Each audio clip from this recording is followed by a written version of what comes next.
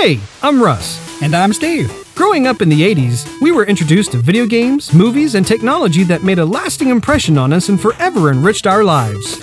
I think I'm gonna cry. It's been a fascinating journey to be a part of, one that we constantly treasure. Higher, booty. Our goal is simple: share our magical moments of discovery and geek out with lovely folks, just like you. Achievement unlocked. So if you crave pixel goodness, memorable moments, and experiences that make your inner child do the happy dance, you've come to the right place. Let's do this. Welcome to Joygasm. Ah, yeah.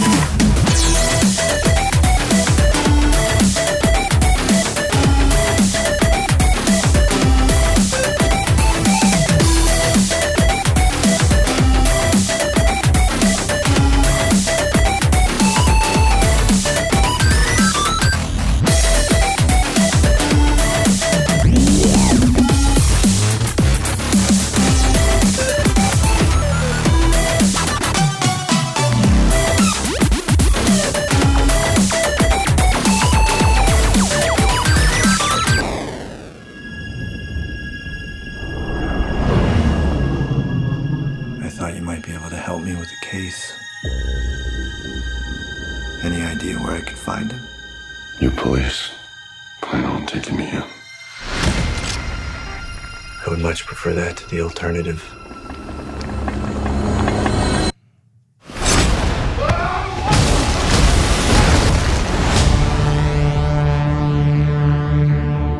Every leap of civilization was built off the back of slaves. Replicants are the future, but I can only make so many. I had the lock, and he has the key. I think I found him. That's not possible. If this gets out, we've bought ourselves a war. You're a cop. I did your job once. Things were simpler then. What do you want? I want to ask you some questions. What happened? I covered my tracks, scrambled the records. We were being hunted. By who? They know you're here.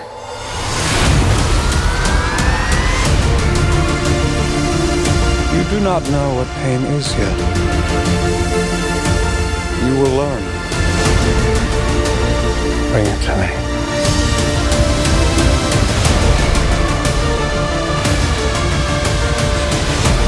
This breaks the world. We have to go. I'm coming with you. Where is he?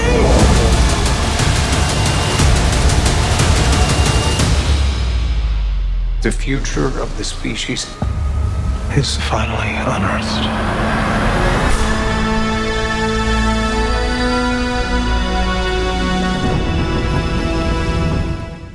Hello, everyone, and welcome back to Joygasm, where we talk about video games, movies, and pop culture. My name is Russ, Xbox Live Toaster 360, and joining me is my spastic sibling, Steve, Xbox Live Stevevich, as we dive into episode 41 on this October 7th, 2017. To get the most out of Joygasm, you can follow us on Twitter, Instagram, Facebook, Twitch, and YouTube. Just do a search for Joygasm TV. In addition to iTunes and Android, you can also listen to our podcast on SoundCloud.com/Joygasm TV. For exclusive access and some sweet goodies, check us out at Patreon.com/Joygasm.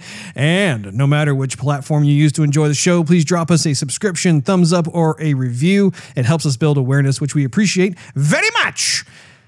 Today's episode is dedicated to Blade Runner 2049. And please be aware that this is a spoiler alert filled episode. Yeah, exactly. So if you haven't seen the movie yet, and you don't want to, get any of the nitty gritty, Go away. yeah, exactly. Pause us, go see the movie, and come back. Otherwise, if you don't care, then keep on listening because I think we're probably going to have quite a bit to discuss. Steve, how you doing? Russ, I think spastic was the good word for it. I like spastic. I feel like Twitch from South Park. How are you? I'm good. This movie, I'm just gonna say out the bat, I was entertained. A little redonkulous. It was. I think I went to bed at 5 this morning. Really? You got Yes. like no sleep. Yeah, I didn't. And I woke up at 10. I'm thinking, am I a replicant? No, what happened? I don't know. I love you, Ryan Gosling. I wish I had those abs. Yeah. Someone give me a tranquilizer. Good night. We are going to begin by giving our high-level impressions of the film and then drill down into the following categories. Cast/acting. How you doing? Plot. Hey. Script and dialogue. Cinematography. That looks great. Soundtrack. And costume/wardrobe. So just to kick things off here, high-level thoughts, which we've kind of already started to chat about here. Yeah. I liked the movie. I mean, I will go so far as I almost loved it. I liked it a lot. I think that's probably the best. I like it a lot. There were a couple of things in there that I felt like held it back just a bit from being absolute brilliant. But having said that, there was just a ton to like. What do you think, Steve? Russ, this is the thing. And we'll get to the conclusions at the end. But I will tell you. Last night I had a different rating than I had this morning. You had a different what? Rating. Oh, rating. Uh-huh. And it was lower last night than it was this morning. And it's the kind of movie that you gotta munch on it a bit. You know, sometimes you go into a movie and you want to have fun. You want to unplant your brain from your skull, leave it at the door, eat a little bucket of popcorn and some soda, and just have fun. Check out for a minute. No can do here. You got to have your brain plugged in. You know what I mean? And I think you probably need to be eating popcorn, but you're probably going to be thinking so much that you'll forget to eat the popcorn. And at the end, you're like, oh, man, it's been 3 hours. Now it's bad popcorn. You're like It's so munching cold. on the popcorn bag. This butter's good. No, but you just played the trailer, so that's a good place to start. Yeah. Because we've talked about the trailers a lot this year, and sometimes they fit and sometimes they don't fit.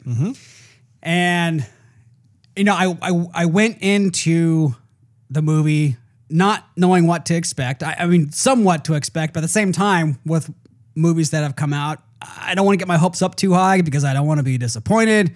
And I don't want to get them too low because then I'm not really excited or thrilled to be there in the first place. But the movie was both. It was a little bit of what I expected and then a lot of surprise. Yeah. Yeah. And especially considering the fact that we watched the original Blade Runner, I think it was Wednesday night. And that was a big deal just because we haven't seen it. I know for me, I saw it about 2 years ago. I busted out my good old DVD version of it. I didn't have the final cut. There are like 3 versions of the film. I think I have the director's cut. Yeah. And I know that there has been a lot of questions on the various forums just about, well, is it going to continue down the path that the final cut had, or is it going to deviate from it? And I think one of the main questions, of course, is Deckard, who's played by Harrison Ford, is he in fact a replicant? We'll get to that in a bit, Rose. And we will. So, However, sorry to cut you off. No, you're good. I did do a little bit of digging. And the director... Oh, I hear a chime. Yeah, that must have been... Was that my brain thinking of an idea? Man, that really does happen. That worked out well, didn't it? But the director did say that he liked the final cut, Blade Runner, the final cut, and that's what he based this... No, he didn't base the whole movie onto this one, but that was his inspiration. What you looking for, Russ? You look like at some point your eyes were darting this, that, and the other, and then you wanted to give me a big bear hug. Keep talking. I'm going to hunt down a tissue. Well, let's see. Oh, they're right over there because I already picked one up earlier. Oh, thank you. So, like I said, I think you need to mull on it a bit, but if I were to throw a few words in there, I would say it's deep, it's psychological, it's complex, kind of like the snot you're blowing into that tissue. Oh, yeah. You can't watch it leave the theater and think, well, that was nice, and that's it. Like this, it's a believable story, and it takes time to resonate with you, and you need to talk about it. Like you can't like. I don't think you can just leave the ideas in your head. Like you have to interact with people to talk about it. Right. And that might have been part of the purpose, you know? Well, it's a deep movie. Even the first film, when the first film came out back in 1982, there really wasn't any other film out there that had such a forward-thinking vision like Blade Runner did. And also too, just in terms of the source material as well, it was just like you said, there was a lot to gnaw on. And it's kind of funny. We'll get more to that later in terms of the script and stuff. But a lot of subsequent films that came out after the original Blade Runner really borrowed heavily from a lot of the techniques that they employed within the original Blade Runner. So there is a lot, I think, that was riding on the shoulders of the sequel in terms of, okay, are they going to be able to really push that farther? And I think in some cases they did. Others, I think it was kind of more just standard Blade Runner fare, which is not necessarily a bad thing. Yeah. The other high-level thoughts I was thinking about, too, is the fact that I was really unsure about Ryan Gosling fronting like this or headlining this film. And I really thought that he carried the movie effortlessly. I really found myself enjoying his performance and just bought into it. What'd you think? That was probably one of my last high-level thoughts. So I'll go ahead and say it now since you bring it up. No, I mean, this movie definitely deserves some awards, not only for Gosling, because he did a great job, but also the direction and the cinematography, which we'll also get into later. But I mean, in the theater, I was still trying to figure out what a replicant it is. Is it an android? Is it a clone? Is it, because there's a lot of different, okay, if it's this, then why is it that? If it's that, then why is it this? And, set far into the future, sort of. Kinda in our lifetime anyway. Still no flying cars. I want a flying car. Yeah. The machine. I was thinking initially. Let's just say they're a machine, because that was my initial. That thought. was mine too. Like for some reason, I thought that it was a synthetic being. Yeah, and so my mind goes to like Transformers, where it's or the Terminator, or the something. Terminator. Yeah, or there's like these fixed motions and whirs and clanks and buzzes and stuff. Yeah, but these hypothetical machines were so sophisticated that they still had that perfect movement that a machine would have, and not the imperfect movements of like a human. If we like stumble a little bit as we're walking or something. And I don't know, maybe it was just me who noticed that, but a lot of the actors, not just Gosling, but the other actors who are replicants too, had that. Like they had certain ways that they were walking that I would think only a machine would walk like that. Yeah, I think that they were probably coached a bit from the director as to how they wanted them to behave and whatnot. And I had the same question as you, because I was leaving the theater trying to figure out, okay, what exactly are they? And I ended up looking, because if you recall, I recorded like the very first part of the film with all the writing that came out. Oh, thank goodness, because that writing was kind of small. Yeah, it was a little small, but I read on there they are bioengineered humans. So they are people. It's just, think of it as like kind of a second cousin to cloning, basically. But then again, Ryan, I was about to really reveal something. I'll hold that. What? I was about to give a spoiler away. I'll wait for that. Oh, okay. But yeah, I totally agree. I think the film is a visual tour de force, just a feast for the eyes. Yeah. Every shot, I'm just like, oh my gosh, this is worth the price of admission right here. My eyes are very happy right now. And it kept the feeling from the first movie as well. Like, yeah. And maybe because you and I saw the first movie the night before, which was highly rewarding. I would recommend, if anyone was to see the movie who has not seen it yet, you will be rewarded more if you go watch the original again before you go see this movie. Right. But the same exact feeling, I mean the same exact feeling I had watching the first, translated into the second as well. Yeah. It's crazy to see a return to the world of Blade Runner. Yeah. I mean, even though we just saw the first film the night before, still just being able to come back into it, and especially with today's special effects and just how they're able to visualize everything into something tangible, it's crazy. There's a lot to take in too. Yeah. I mean, there's a lot to think about, like we've been speaking about, but I feel like I can't just go right back in the theater and see it again. Like I could go see Guardians of the Galaxy again. Yeah. Like I can leave the theater and be like, man, that was such a good time. I'm gonna go back in there and watch it again. This one I'm like, I need to process a bit. I need to go outside and get some sunshine. And Those were always funny when we left the theater and we were blasted by the sunlight. We're like, man. It was a dark film.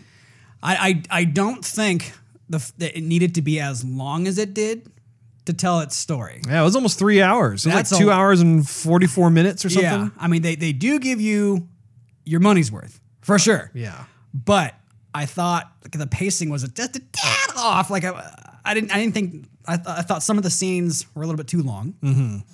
And they could have shortened them up. And I didn't think the movie needed to be that long to actually say what they wanted to say. Mm-hmm. Yeah, one of the high level thoughts I have is that Blade Runner is a world that is just, it's begging to be fleshed out. Right. With new stories, new characters. I think it's cool that we are continuing down this path of finding out what happened to Deckard, introducing a new character like Ryan Gosling's Officer K, as well as some of the other characters. That's cool, but it's still it's still a continuation of the original story. And I would love to see these standalone stories get made where maybe it's not necessarily an officer, it's someone else entirely or whatever, just because it's such a world that I want to visit over and over again. It's almost like John Wick in a way. Not in terms of like how similar the two movies are together, but just like John Wick is another world that's just begging to be fleshed out. It has such potential to like tell these different, assassin stories and how they interweave with each other, and just having this kind of more, symbiotic, organic type of just world that they live in. I think with Blade Runner that there's a ton, especially considering the fact that they also have other planets that they're colonizing and that sort of thing. Yeah. I mean, the sky's the limit in terms of what they could talk about. I also thought that even though this was very, very, very, very, very good film, I thought that this was too late in a way. I wanted to see, I wanted to see this sequel a while ago. I didn't want to wait, from 1982, even though I was born in 1981, but I didn't want to wait like this long to have this sequel. I would rather see this story with like a younger Harrison Ford, like in between both. Yeah. Because I feel like I'm stoked that we got to see it and it came out. Thank goodness. But at the same time, I think, okay, well, Harrison Ford's only got so much acting left in him. I mean, what is it? He's 70? He's in his 70s. So, someone else is going to have to take the reins here pretty soon. If this gets really, really popular. Yeah. Well, let's transition into cast/acting here. Of course, we already talked about Ryan Gosling. I thought he was terrific. I thought he was just a fantastic addition to the Blade Runner family. Of course, we were both very pleased as punch to see that Robin Wright was in the film. Indeed. I thought she also totally belonged in the Blade Runner world. I have I have this theory where I think if you were to take not certain, but just a lot of different 80s stars when they were younger, you could probably fit them rather well into Blade Runner. And I haven't really figured out a way to say this clearly, but there's a look that we grew up with as kids in the 80s where we saw these actors who were in their 20s and 30s. They just had that kind of 80s actor look. And it's hard for me to place my finger on it, but this is a great example of Robin Wright, who, we grew up knowing her as being in The Princess Bride. And so seeing her make this awesome comeback, not only in Wonder Woman, but and House of Cards, and also now Blade Runner, it's just super cool to see these people who have aged but yet still harness there's some sort of 80s magic there. And I feel like when it comes to something like Blade Runner, it's just great. I mean, even seeing that one guy, I can't remember the actor's name, but he was he played kind of just a small role in the original Blade Runner, but he had the cane. Oh, I think his name was Gaff. G-A-F-F. Something like that, yeah. And having him make another cameo in this film, still, it was just like, yeah, he has that like, just that look. It's so cool. Yeah. Anyway, what do you think? No, I'm glad they brought back some of the cast, and like I said, I like Gosling. I think he did very, very well. I think he should be nominated. I like Dave Bautista. I think that's his name. Yeah. I mean, he's in Guardians of the Galaxy. I know, that's the thing, and he doesn't have a very long acting history. Like his list of movies is short, but wasn't he a part of like the WWE? Yeah. So, but I mean, that's like that's not even silver screen. That's completely different.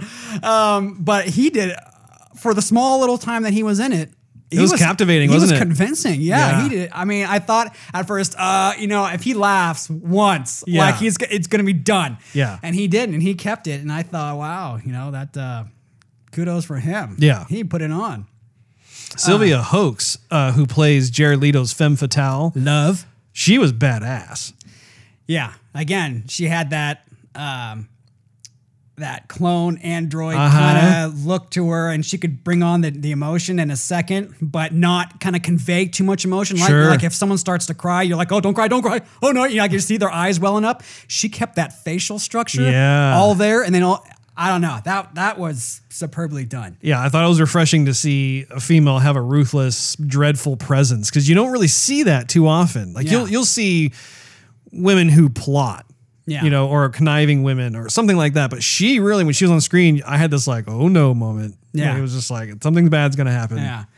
If we go back to Robin Wright for a second, I was thankful to see her in another movie, and I'm glad we're seeing her more. Absolutely. But at the same time, I thought her character could have been written more strong. I wanted to see more of her. I wanted to see more of her, but I wanted her to see her do more than just sit behind a desk and be like a lieutenant and giving orders. And come on, Robin Wright's way more capable than that. Let her do something else.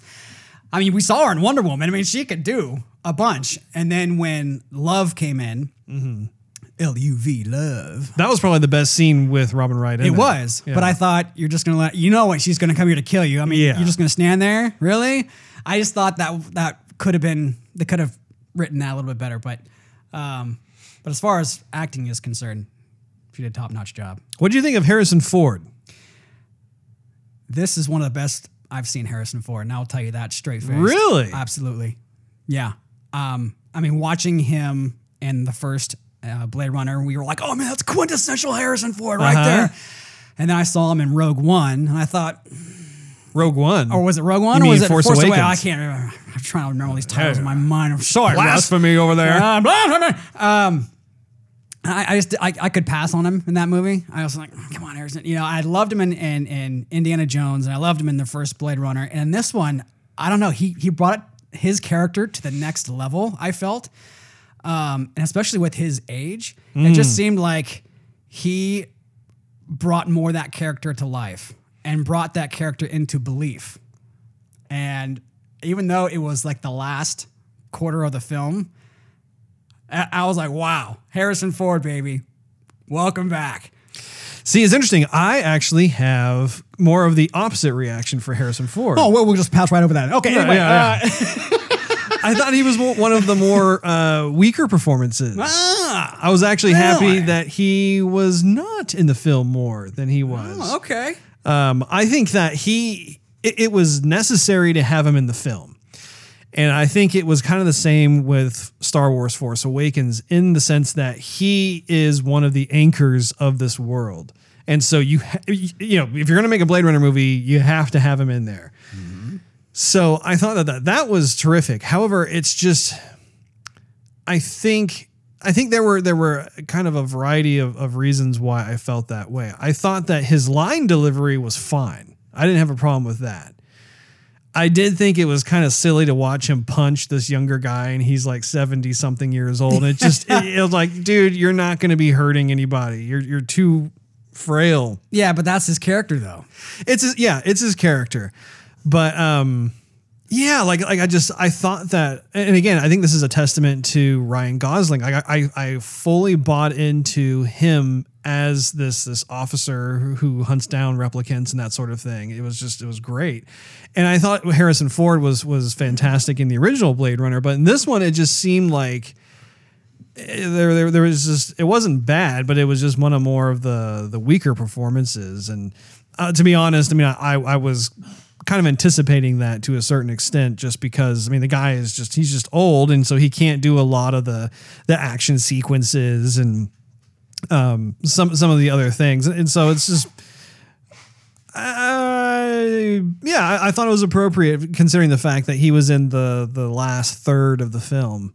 And I just thought, had he been in the film more than that, I think probably would have honestly dragged the film down a little bit. I'm glad, like I said, I'm just glad how they decided to use him. Moving on to the next. We are forgetting somebody. Oh.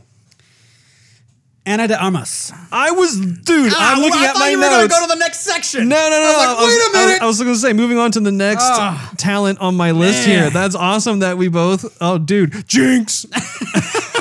Okay, you go first. No, you go first. Anyway, go ahead. Okay, so when she first got on the screen, I thought, yeah, but she's going to be a passable character. They're just kind of showing her for the background. She was a quintessential part She was. of the movie. Like that, there was themes in the movie that had solely to do with her.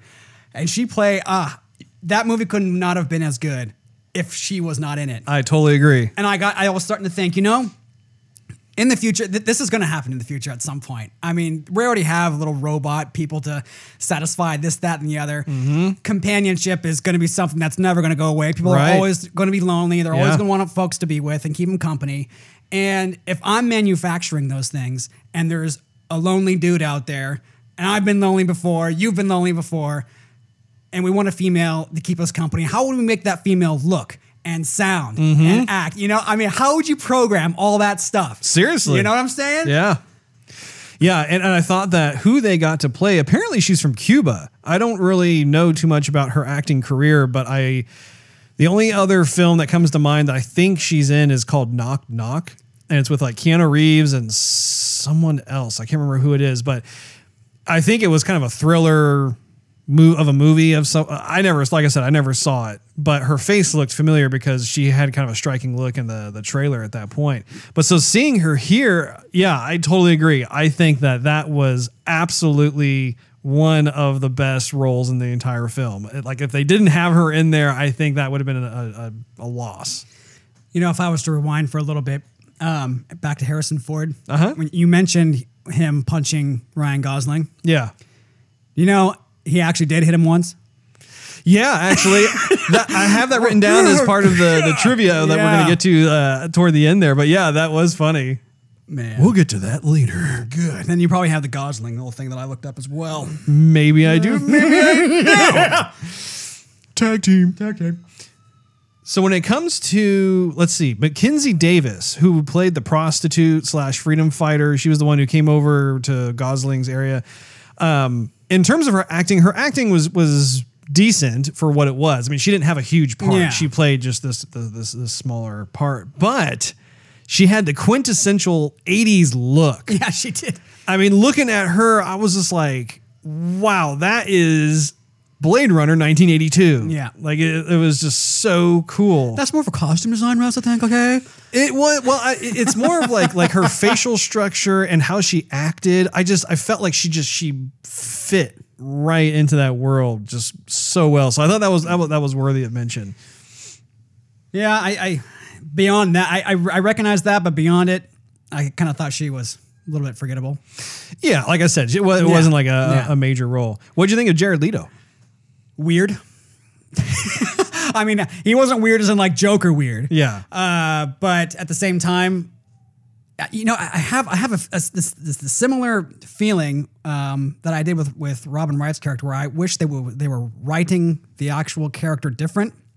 Okay. Because I think Jared Leto could have been better, but he was written to be off. Because I didn't. How should I put this? When I see a villain, I want to like the villain. Like I like the Joker. You want to love to hate him. I want to love to hate him. Yeah. And he wasn't convincing as a villain. Like, okay, I saw him and he was a bad guy. I'm like, okay, he's going to be bad. But when you saw, for example, the CEO of the Tyrell Corporation from Blade Runner 1, he wasn't an evil guy. He was a very intelligent, sophisticated.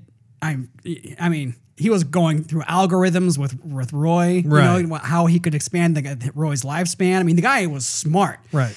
This guy, he didn't show smarts. He just showed like maybe he inherited the corporation and he had a bad side to him, and therefore. Well, he was an eccentric character. He was someone who was a brilliant person too. He was the one who, and once again, this goes back to the initial exposition that they had, all the text on the screen at the beginning that talked about how he was the one who really saved civilization through, I think it was like synthesized farming or something like that. But essentially that was one of the problems with that, was that they had some sort of like ecosystem disaster. And so he single-handedly was able to save the human race through this new type of synthesized food, and then move on from there. So I think some of his ideology was a bit questionable at the very least. He had kind of this grandiose idea of wanting to just essentially replace humanity with this bioengineered version of humanity. And so I think you have more of kind of these complex characters that, it's not like you have black and white in terms of you're bad, you're good. It's kind of more of this grayer area. Of course, it's more, darker shades of gray, because it's kind of like, hey, wait a minute, I'm not sure if you should be the one to be in charge of making that decision. Yeah. So, but I thought he had kind of an unpredictable mystique about him. I do wish he was more in the film, just because if you think about it, he really didn't have that many scenes. And the scenes he was in, it was like, okay, here's this person. He too is a bit eccentric. And I realized that he was actually blind. Mm-hmm. He was a blind character. I wasn't sure when we were watching the film if he was in fact blind or if he just had like this enhanced vision or something. But I realized that all those like futuristic little floaty probes that were kind of following him around, that was his eyesight. Right. Or his senses. Yeah. Yeah. He was able to like kind of quote unquote see people and that sort of thing by those things floating around and getting, readings on people, that sort of thing. So that was pretty interesting. Yeah. I just, there was 3 short films that the director put out before. Did you see those? I never watched them. Part of why I stayed up late last night. You watched all 3? I watched all 3. How are they? They're good. They're just short. But they don't. It's a short film. It's a short film. I mean, short is in like 6 to 15 minutes. Yeah. And they are good, but they don't explain a whole lot. And so with the text in the beginning of the film added to the short film part that he's in, to me, it just wasn't enough to really believe in him as a decent character or a believable villain or a villain that I would like to see again. Like if he came back on screen and be like, okay, show me some history, show me some more development, show me something else, because right now I'm willing to move on. Well, and that's why I wanted to see more of him in the film, just because I felt like there wasn't enough opportunity to be able to get to know who he was, we got an idea of kind of what he stood for in terms of just this one idea, but we didn't really know about his background or just some of the other decisions that he would make that were moral in nature, that sort of thing. We just didn't have enough. It was like, here's a guy, he's this successful industrialist, he has all this money, he knows how to do certain things, so he's clearly a brilliant mind, but what else is there? And it's surprising considering the fact that the film was almost 3 hours long. You would think that there would be more opportunity for that. Well, shall we dive into plot, Steve? Sure, Raj. Okay. So my first thought regarding the plot is that it was rather simple. I think that it was relying a lot on the futuristic visuals and nebulous dialogue to give the impression that there is more afoot than there really was. So because if you think about it, the plot itself at its core was that there was this baby that was born that they're trying to find that apparently was conceived by a human and a bioengineered human, aka replicant. That's kind of the whole point of this movie is trying to find out where this baby is and where Deckard is, that sort of thing. And so like, you know, if you drill down into that, then it's like, okay, well then how do you make this more complex? And so a lot of it was just, you know, you're once again, you're dazzled by the visuals. So your brain is constantly processing just what's going on screen. And then, like I said, the dialogue itself, which we'll get to later on, was also it was performed in a way that, first of all, had a lot of sophistication to it, but also was done. It wasn't spoon feeding the audience. Like, here's what I'm saying. Here are my thoughts, my feelings. Here's the conflict, that sort of thing. It was much more insinuated, I guess. Like they kind of left like sentences half finished, or they completed sentences that were kind of open ended in terms of just how you as a viewer would interpret it, that sort of thing. But I think that overall it continues the oppressive dystopian theme of overpopulation, the collapse of the ecosystems, and just an overall breakdown of social etiquette. Did you feel that way? Like if you think of the original Blade Runner versus this one. I did, but overwhelmingly I thought the question remained, what does it mean to be human, to exist? What does it mean to be alive? Mm-hmm. And what defines or constitutes a life, you know, because in a lot of the movie, you can't really tell who is a replicant and who is a human. And you see Joe, or K, Officer K, he's living alone. He has very minimal human interaction. Right. Normal human interaction. And he is A-OK having a relationship with a hologram. Yeah. And the hologram is made to serve him. And not to mention the fact that hologram was actually manufactured by Jared Leto. Right. But I don't know.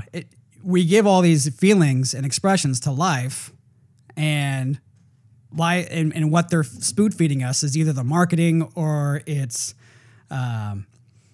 what people think that we want, and they're just going to give it to us. They're going to tell us what we want to hear to make us feel better and accepted. Oh, by the way, if this ever happens in real life, please, for the love of Pete, if there's a romantic moment that you're about to have with your hologram, please forward the call to voicemail. Don't have the thing pick up the call right before you're going to have a romantic kiss with the lights. Okay? I mean, I was like, oh, come on. We harnessed every like carnal need and desire that us humans want. And then a call comes through. I thought, okay, Hollywood, really? Again? Well, I think it served to just reinforce the fact that she wasn't real. And I think that it was great I thought it was cool that it was actually in there, just because I, for one, started to kind of get into the fact that, man, she's real. And then all of a sudden this call comes in and you realize that she's just an application. It's fun to put those things in, because on the one hand, I was like, oh man, I want to see them like complete this romantic moment. But at the same time, it's pathetic because it's not a real person. I know. It's not even a replicant. Yeah. You know, it's so lights. Yeah. It's literally like just this fancy 3D application. Yeah. But yeah, I mean, the relationship Kay has with Joy, it's Joy. spelled J-O-I. So Joy. I'm assuming it's Joy. Right. The relationship that they had just fascinated me. The idea of finding like a meaningful relationship with a holographic artificial intelligence is something that I think honestly is just around the corner of society today. I think that we're getting to that point as we have our AIs be more mature and sophisticated. I mean, right now it's still very archaic. Like if you look at Siri or whatever, it's, you know, or Alexa, that sort of thing. But I would say, you know, 20 years from now, I would not be surprised to see AI that has a lot of those social sophistication attributes applied to it, to where you could have a full-on conversation and they or it would be able to respond to you in kind to the point where you're looking forward to coming home and having a conversation with this entity that has a wealth of knowledge that learns your behaviors better than you know yourself. I mean, just having that level of human interaction. Who listens? What? Who listens to you? Oh, I think you said hula lessons. Yeah. Well, I'm sure that'll be programmed in Let there me tell too. you, I want an AI that could teach me hula lessons. And I want that AI to belly dance like Shakira. Yeah. Well, yeah, absolutely. I mean, listening is a driving factor that, just all people want to have when it comes to someone who would be classified as like, quote unquote, a mate. Plus, it stems more from this movie. I mean, there's the movie Her does the same thing. I love that movie. And the movie Ex Machina does the same thing. So it's on a lot of people's minds. Yeah, there has been recently a really neat exploration from directors with that whole theme, but yeah, I mean, it demonstrates how a more socially sophisticated AI could facilitate being an ideal mate, causing me to think about how detrimental it would be to the human race overall surviving long term, since reproducing would most likely plummet because you have this AI and you're just spending all this time with it and you're developing this virtual relationship. It's also Deckard's dog, too. I mean, if we go past Joy and you go to Deckard's dog, in the end, when Kay says, "Your dog, is it real?" And Harrison goes, "Why don't you ask him?" Sort of thing, like, we got bigger fish to fry. There's a lot more things happening that we need to be aware of or talking about. It's like you said, there's companionship on multiple levels on that. Yeah. But in terms of Kay, he was fantasizing about coming home, having like the quintessential housewife that has dinner ready, which is so funny when she puts that holographic plate down. I don't know what the heck he was going to eat, but that was nasty. I know. I was like, they're just trying to cover it up. Well, it could have been something. Remember in the beginning, Sap or Sapo, I forgot what John Bautista's character, he was farming these proteins. These proteins just look like maggots, like fat maggots. Yeah, insects actually are a great source of protein. They are. They were gross though. Just ask Bear Grylls. No. Anyway, so he could have been eating that, but I was thinking that too. Like, what was that? I have to go back and like rewatch him. What does he have in his bowl? Right. And she goes, "Here's your food." Yeah, I'm gonna look at like some stir fry, whatever, while I'm eating maggots. Great. Going back to the whole like companionship thing. As a side note, seeing the futuristic brothel that I was just gonna say that. Oh, you were your Jinx. Oh, we're having another second Jinx. It was crazy how it really wasn't very private at all. Yeah, no, it was downtown. This is at the downtown brothel. It was. I mean, it was like there was no privacy really, and it exacerbates the notion that in this vision of the future, relationships and morals have really taken a back seat, causing people to take the least risky route of fulfilling their desires, and it's just shameless. I mean, I think that was one of the overarching visuals that was repeated throughout the film. Is there's a lot of sexuality in there, but no one's happy. It's at this very basic level of selfishness of I need to have this satisfied. How can I do it in a way that doesn't put me out there too much? Like it's the least risky road to be able to get that accomplished. And so whether it's a holographic AI or, I mean, like once again, having like replicant prostitutes. I mean, it was weird seeing how they just had these essentially like these frosted glass cubes where people were literally like having sex next to each other and you could hear them and everything. You're just like, my goodness, like there's something wrong here. Open, yeah. Yeah.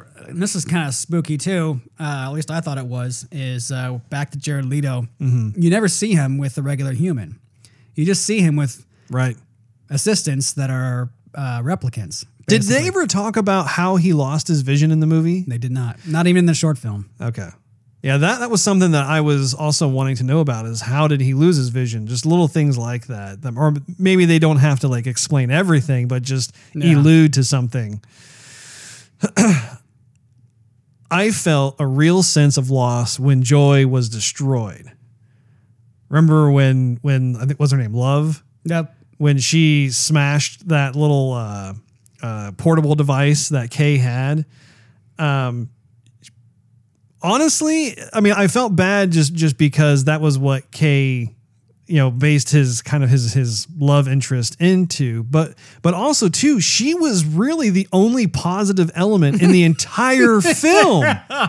I mean, that's one of the crazy notions about it. Everything else is so dark and depressing and hollowed, empty. Yeah, there's just no life. There's no carefree positivity, I guess you could say. And even though you have this AI who was designed and engineered from the ground up to be that way, to make you happy. Yeah. Still, I think what was cool, and this again, I don't want to digress too much, but I think I was willing to buy into the idea that with this AI, the AI was sophisticated enough that it was self-aware, that it was designed to be able to evolve and grow with whoever the person was that bought them. And as they accumulated more knowledge and even the upgrades, if you notice something in the film, I thought it was really cool how he was able to use his bonus money to buy an upgrade for Joy. And then as a result, she's able to become even more real in his life. Yeah. He can take her with him. Yeah. Yeah. I mean, just seeing that, I felt a sense of loss at that moment because I was like, oh man, now there's no joy. There's no joy. Well, to me, it was bittersweet, but just to touch off what you just said, I didn't know what that was in the beginning. He goes, oh, I brought you something. I'm like, no, he bought it. He bought her in some sort of digital necklace or jewelry or whatever. And he's like, no, now I can take you with me where you want to go outside. That was a really cool scene. But I thought, dude, what's in that little package? Because it wasn't a little jewelry looking package. To me, that's what it looked like. It looked like a little necklace box or something. The original Blade Runner. Wait. I'm sorry. He posted his index finger into the air. I'm stopping. I halted you.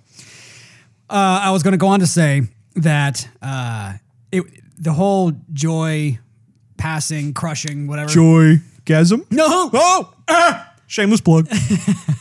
It was bittersweet. I felt more sorry, not that she was gone, but I felt sorry for for Kay. Because as he's, he just got beat up and he's bloody and he's walking outside to the constant bombarding LA rain. And I was going to say, man, LA is getting a lot of rain this year. Why did that guy have such a hard time farming and growing plants? And then, just friggin' irrigate it from LA. Yeah. Good grief. So anyhow, Joy points at him and then she's like starting to tell him stuff that, you are special. You're the one. And he thinks to himself, man, was she just programmed to tell me as a response to all that stuff, And at the end, when she tells him, I love you with all that expression, I thought, is this thing an AI or is this, how much learning is this thing programmed with? But I thought, okay, in a time of need, maybe the writer of the software went, okay, if there's going to become a life-threatening moment, we're going to program I love you because that's what people are going to want to hear. And I think he thought that because he didn't have any emotion on his face. He didn't have emotion most of the movie, actually. But you would think he would after all this discovery when he saw that big, that was huge. Talk about advertising. Got ballerinas dancing in the streets. Man. I was like, whoa. It's enormous. Yeah. And it's naked. That's the biggest pair of boobies I've ever seen. Man. It's kind of scary. Yeah, I totally agree. I thought it was a poignant moment when Kay realizes that his love interest was just this mass-produced AI product that wasn't exclusive or special to him. You could tell. It was just... But, at the same time, having said that, I really do. Once again, I've personally bought into the notion that this was an AI that was kind of similar to Her, the movie Her, in the sense that it was an AI that if you bought it and you had this ongoing relationship, it would learn you on a psychological level and a social level. It would be constantly analyzing you. And the folks, the creators who built the AI in the first place would probably have a lot of that built in to the point where as it evolved, it became more self-aware. So I think I'm going to choose to believe that when there was that moment where I think the AI was mature enough in its programming to understand, it was self-aware. It knew it was going to cease to exist. And I think when you get to the point of being self-aware, then regardless of whether you are a synthetic entity or you are human or animal, whatever it is, you want to survive. And if you realize you're not going to, there is that moment of just trying to communicate something. Yeah. And so that's kind of how I think I took it. I think that it would be too. I think it wouldn't have. I don't know, for lack of a better way of saying it, I don't think it would have worked as well. But I that's not to dismiss what I just said, which was I do think that there was that moment of realization where it wasn't like she was the only one, that she was and I think that's where humanity comes back into play, is the fact that there's only one person, there's only one you. With her, it's like he could have gone back and bought another item. He'd have to start from scratch again. Suck. But yeah, I mean, yeah, it was definitely interesting. You know what was a poignant moment before we move on from Joy is when she calls the call girl to come over to the house so that she could have a more meaningful. Did she call physical? her? Yeah. Yep. She The AI? Yep. Because she says, "I knew you liked her." Remember when he was at the brothel? He was just like having a drink out there in the open. Yeah. And that's little chime turned on. Yeah, actually, was that Peter and the Dragon? Pete and the Dragon? Yeah. I think so. Anyhow. It was just so cool. Actually, wait. I think it was. No, it wasn't Peter and the Dragon. Peter and the Wolf. Peter and the Wolf. Oh, man. I think you got Pete's Dragon and Peter and the all this Wolf. Peters. Peter. Oh, Peter. Anyhow, it was Peter Griffin. So... So she calls her somehow and invites her over, and she's trying to synchronize her movements with the prostitute. Right. And she could have said, "Now please be still so I can synchronize with your movement." Yeah. But she said it as, "Please be still. I'm gonna need to synchronize." Sort of like I'm putting myself out there to please the person I'm in a relationship with. You know, whoa, all right. I'll have to obey an AI now. And her had a scene like that too. Yeah, exactly. And again, it's so crazy to think about the notion that if you could design an AI that once again was constantly evolving itself, was organic, was self-aware, that could actually make choices itself. You know, it's just interesting that when you compare that to humanity, where humanity is also a system of choices that are predicated upon preconditioning. Like there are certain things that will attract you, but that have more of a physical appearance. But really, I mean, a lot of our decisions that are made based on a romantic relationship have to do with things like how we were raised around our parents. You know, a lot of our parents' personalities play a pivotal role in that sort of decision making, and there's just a ton we could talk about, but we don't want to go down that rabbit hole. I wrote down here, to be born is to have a soul, which means replicants are no longer manufactured somewhere to be a slave, nor dependent on their human creators to give them longer lifespans and programmed memories. Mm-hmm. And I thought, well, at what point do we almost give these things that we're living with a soul? Because if they're giving us everything we want with all the expressions and the attitudes and everything we value as being alive, you know, what's a soul? What's this, that, or the other? Yeah, soul is something that has lots of different merit to it, and it's been. Yeah, you could, once again, that's another rabbit hole we could go down to as well. But yeah, it's interesting to talk about the differences between something that is conceived versus something that is engineered. You know what else too? Because it seemed like they were having a rough time in the movie, not necessarily a rough time with the script. I'm having a rough time. A rough time, but with crossing those lines, because these replicants up until Nexus 6, I think it was called. I believe the most recent one was Nexus 8.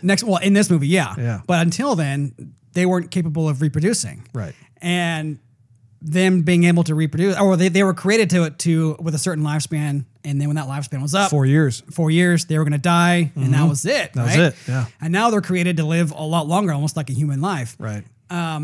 but still made to die. And now that they could replicate themselves, it's like they, Well, and I think that's where the main theme and of the plot comes into play, is the fact that now there's these rumors about how there's a human and a replicant who were successfully conceived. Right. Because that, I think, is kind of one of the walls that they were having to contend with, in the sense that if something is engineered in a lab versus something that was conceived between two people. Moving on here, the original Blade Runner plot examined the social dynamic of replicants coexisting with humans, and this sequel expands upon that general premise, introducing the idea of successful reproduction between a human and a replicant, causing alarm as to what the social consequential ramifications of that might be. And I think that that's kind of now it's your turn to blow your nose. Sorry, good You're grief. gonna Keep leave talking. me. Okay. I think that kind of sums up mainly like what you were getting at in terms of just what is a soul, what are the quote unquote special rights that humans would have over replicants, that sort of thing. Omnic rights. I will say though, I love the first 1/3 of the movie, the farm intro scene, getting reacquainted with the futuristic LA, all of that I thought was just spot on. Whatever happened to the tree? Well, it was a dead tree. I know, but he was like studying all the pictures, and I realized that it meant a lot more. He had the date on there and everything, but the way he was studying it so much and talking about it and going back to the setting, I thought, okay, something's going to happen with the tree, and then like nothing happened. Or did I miss something? Well, there was a date that was etched toward the base of the tree, the trunk of the tree. But I think also due to like the ecosystems collapsing, I think that was a visually arresting image, because most of Blade Runner is centered around just a lot of concrete, a lot of architecture. Yeah, concrete jungle. Seriously, I mean, you really didn't see grass or bushes, trees, what have you. And so just even though that tree was dead, looking at it like that, I mean, it was just amazing to like actually see some sort of organic life. It was unfortunate that most of the futuristic LA wasn't explored more, though. All we really got was a peripheral tour, but no real drill downs. Right. A film that comes to mind that successfully does this is Collateral. Did you ever see that with Tom Cruise and Jamie Foxx? I don't think I did. No. Oh, dude, I think it's a Michael Mann film. That if you haven't seen it, you need to check it. That is good. I'll put it on the list. Well, the city and its inhabitants play key supportive roles in the overall plot. I don't want to you haven't seen it, so I don't want to. Basically, Tom Cruise plays this assassin. Tom Cruise, an assassin? No way. Yeah. Oh, yeah. Believe you me. But he has to assassinate these different characters. He goes on a Mission Impossible into oblivion. Yeah. Yeah. But it also, you have innocence. With a Minority Report in hand. I'm sorry. Okay, go. I couldn't help it. I had to say it. You're T-boning my thought process. Let me start over here a bit. So Collateral with Tom Cruise and Jamie Foxx. So like the fact that like in the movie, the city and its inhabitants play key supportive roles to the plot. So like the characters who are like, Tom Cruise has to assassinate, the innocents and the scum they interact with, the layout of the city and how it tips the scale in favor of the two main stars. Because like there are moments throughout the film where, I mean, just the city itself just seems alive, and there's a lot that happens within that city that causes each actor to get the upper hand at some point or other. But I don't want to go too much into it because you haven't seen it. But definitely put that on your to watch list. It's really, really good.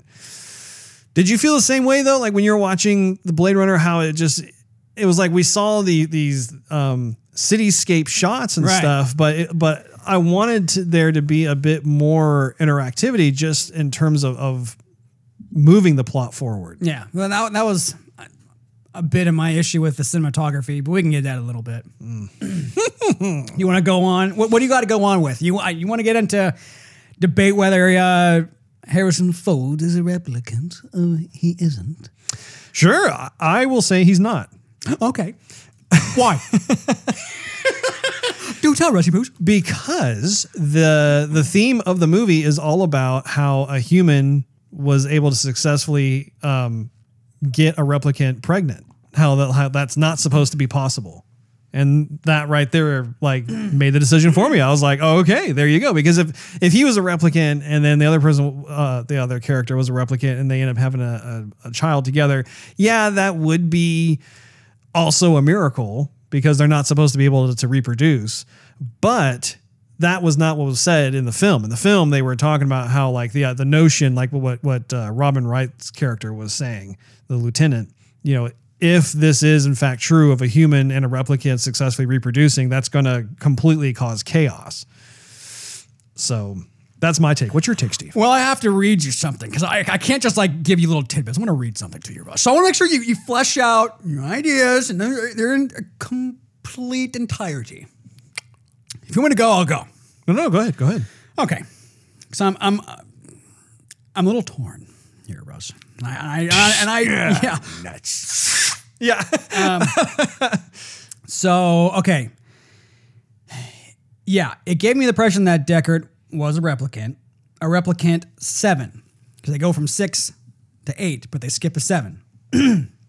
Like Rachel. She was like the prototype. Yeah.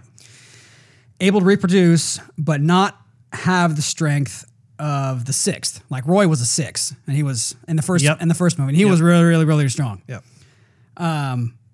Like the 6th model or the 8th, because I think Sap was an 8 also. I think also K was an 8.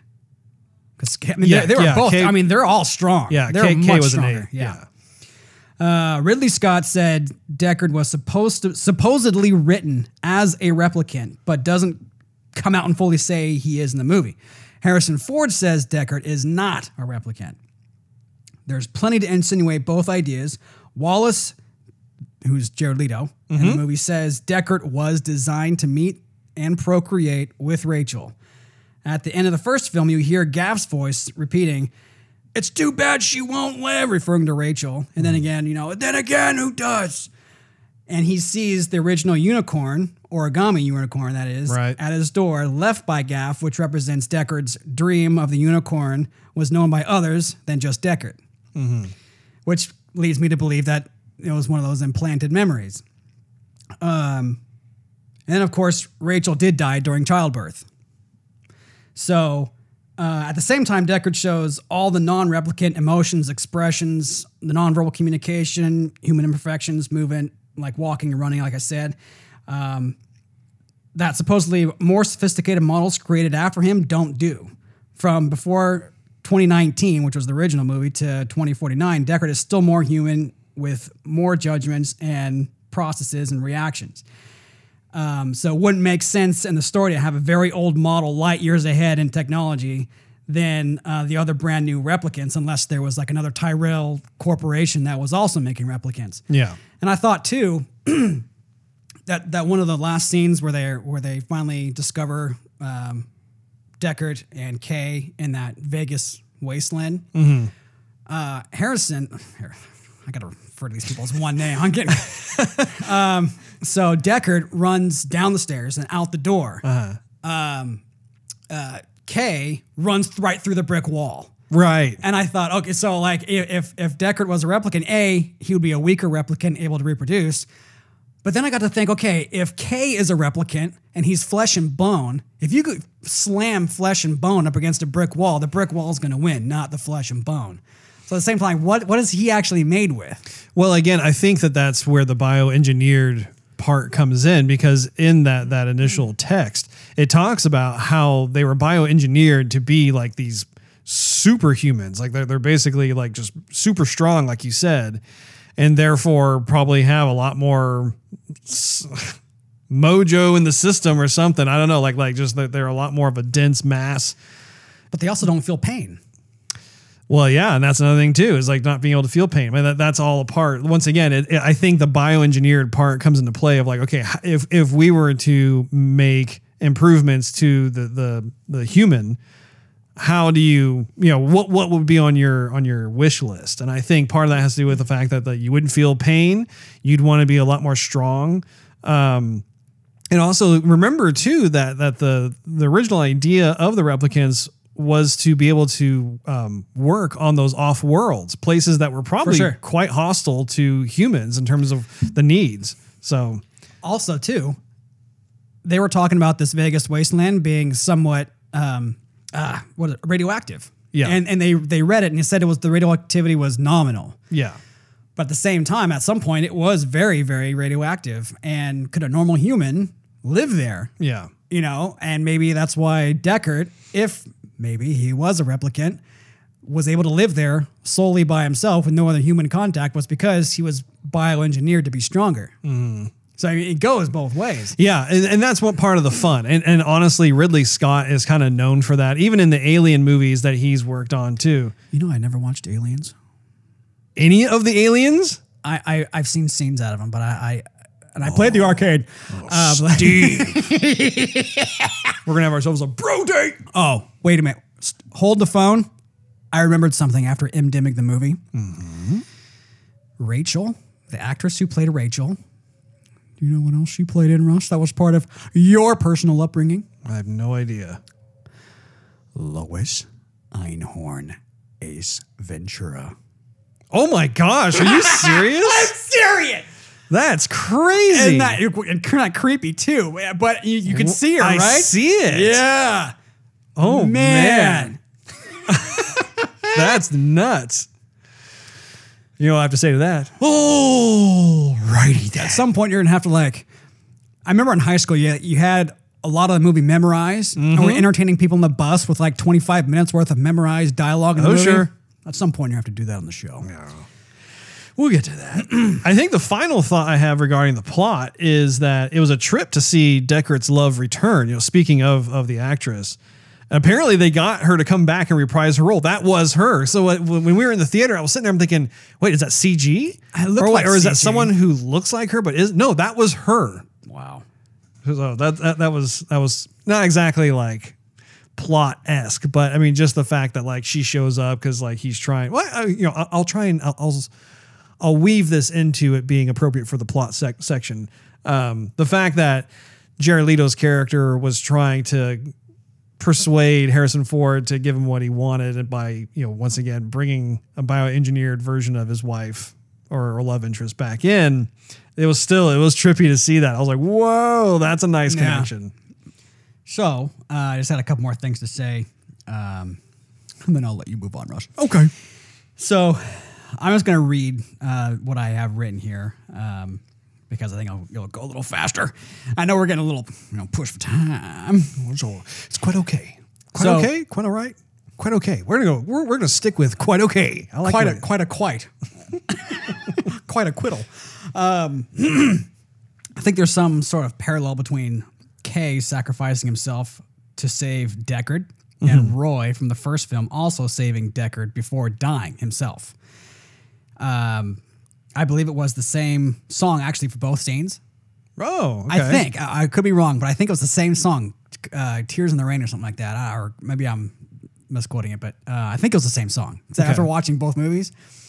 Anyway, I'll let you decide on that one, Ross, because you're the movie buff. But I digress. Sacrificing themselves for a larger cause, the replicant cause. And that he, meaning Kay, also isn't the one to save the day, and that the fate of the future lives and dies with him, or doesn't live and die with him, but he alone is indeed special and has a special part, or a thread to play in the knitting or sewing together of what's to come. And I like themes like that. You see some of that in Lord of the Rings, where it's even the smallest person can change the course of the future. I love themes like this, where he has this journey where he thinks he's something incredibly important, and then he finds out he's not important, and then in the end, he plays a significantly important part. Yeah, that's a hero's journey. You're right. This last thing is actually not my own. I got it from the YouTube channel Looper, but I thought it was intriguing. Looper. So he says... in regards to the symbolism of the characters love and joy. Joy was something that Kay longed for and could only find as a prepackaged product that he could buy. Ultimately, joy was something he could only see and hear, but never actually touch. And by the end, his joy is crushed by love. And love, as we see throughout the film, is both beautiful and cruel. By the end, Kay literally grapples with love and drowns her, all to save Deckard and reunite him with his daughter. For Deckard's love to live, Kay has to destroy love himself. Well, nicely said. Yeah, that's what I thought. Very nice. Yeah, because there are when you look at a well thought out film, you have the different conflicts in there. I mean, you have man versus man. In this case, it's Gosling and Leto, or even like man versus woman in this case too, where you have the physical altercation between Kay and Love. You have man versus environment, which the thing that comes to mind off the top of my head is just kind of that last battle sequence with the ocean. They're trying not to drown and that sort of thing, or the areas that are radioactive, that sort of thing.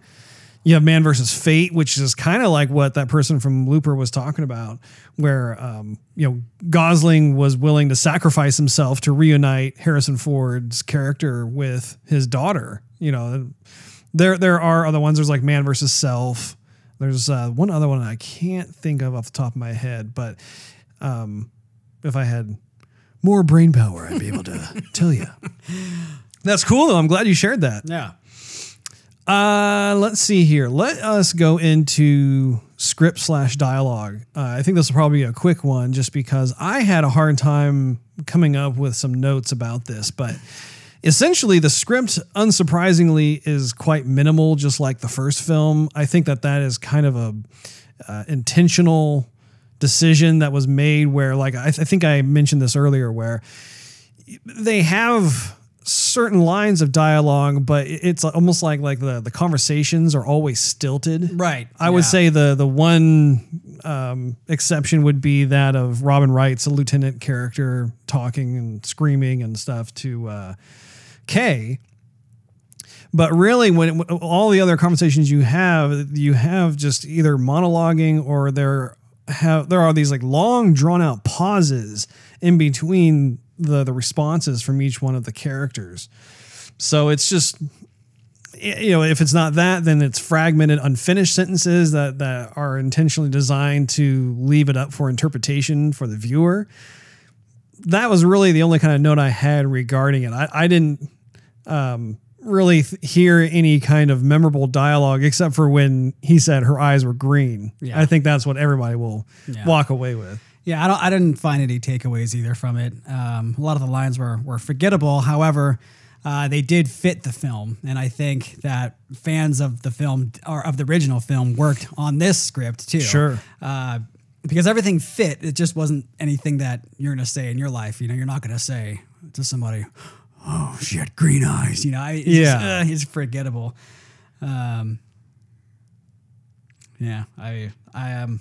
I was looking at my notes. I tried to find out something, but let's see. That's quite all right. Yeah, I don't have much to say about that script.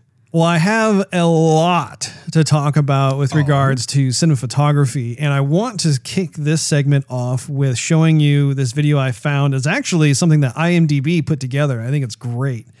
But it is a shot-by-shot comparison of the Blade Runner trailer running right next to the original Blade Runner trailer from 1982.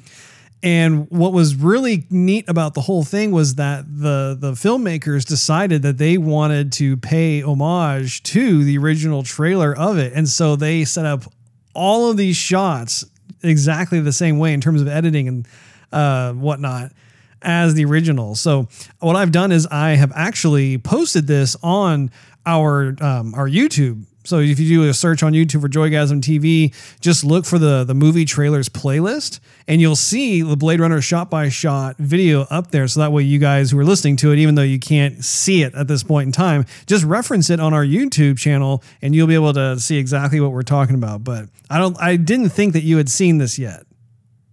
Have you seen this yet, Steve? I saw a whole lot of trailers. I don't know. I went push play and we'll see. All right. I stayed up pretty late last night and saw a bunch of stuff. So,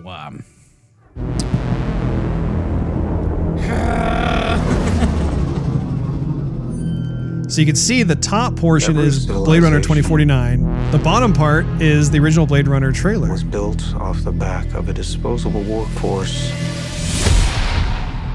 But I can only make so many. Happy birthday.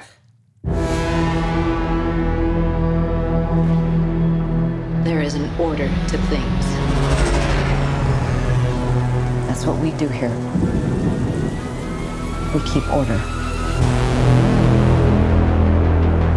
The world is built on a wall that separates each kind. cut is like really identical. Like the Either time side, there's between no cuts. wall. You bought a war.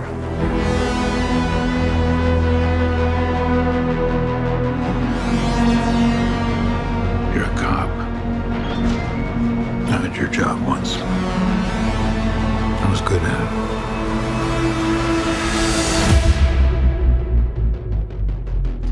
I'm glad they kept the blaster from the What do you want? from the first one. I want to ask you some questions.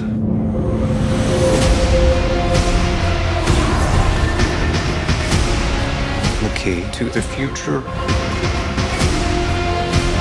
is finally unearthed. Bring it to me. They know you're here.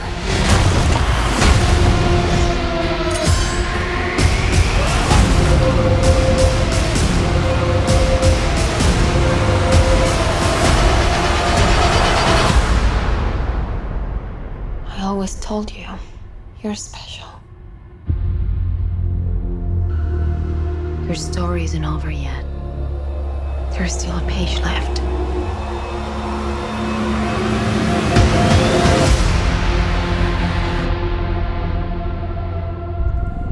Isn't that cool? It's pretty cray-cray. I mean, this is the kind of thing that I just nerd out over. And, you know, when you have people who are paying that much attention to the source material, like they understand that you have this huge fan following to something.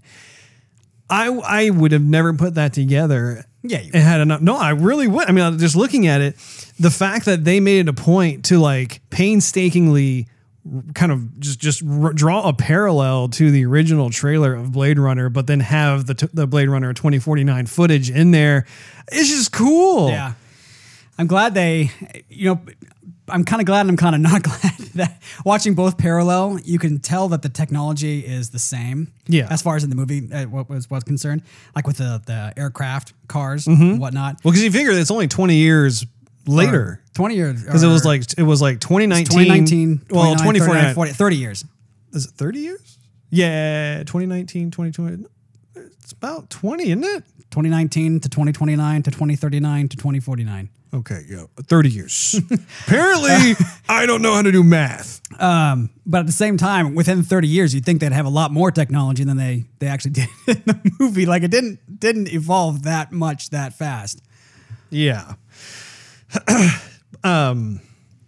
Anyway, I just had to show you that just because I thought it was a great segue into cinematography just because that's what cinematography is about is having the frame shots and the lighting and everything else. So in Blade Runner 2049, the cinematography is some of the best I've seen in a while.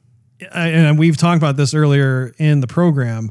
It's just gorgeous. Yeah. Every single shot you see, it's just visually arresting. I was really impressed by that. They painstakingly recreated the same approach to establishing shots and camera movements that are exclusively recognizable as Blade Runner shots, is what I call them. You know, it's like those long drawn out shots. If you see like a car that's flying through the air, it's that same exact feel Right. as the original. The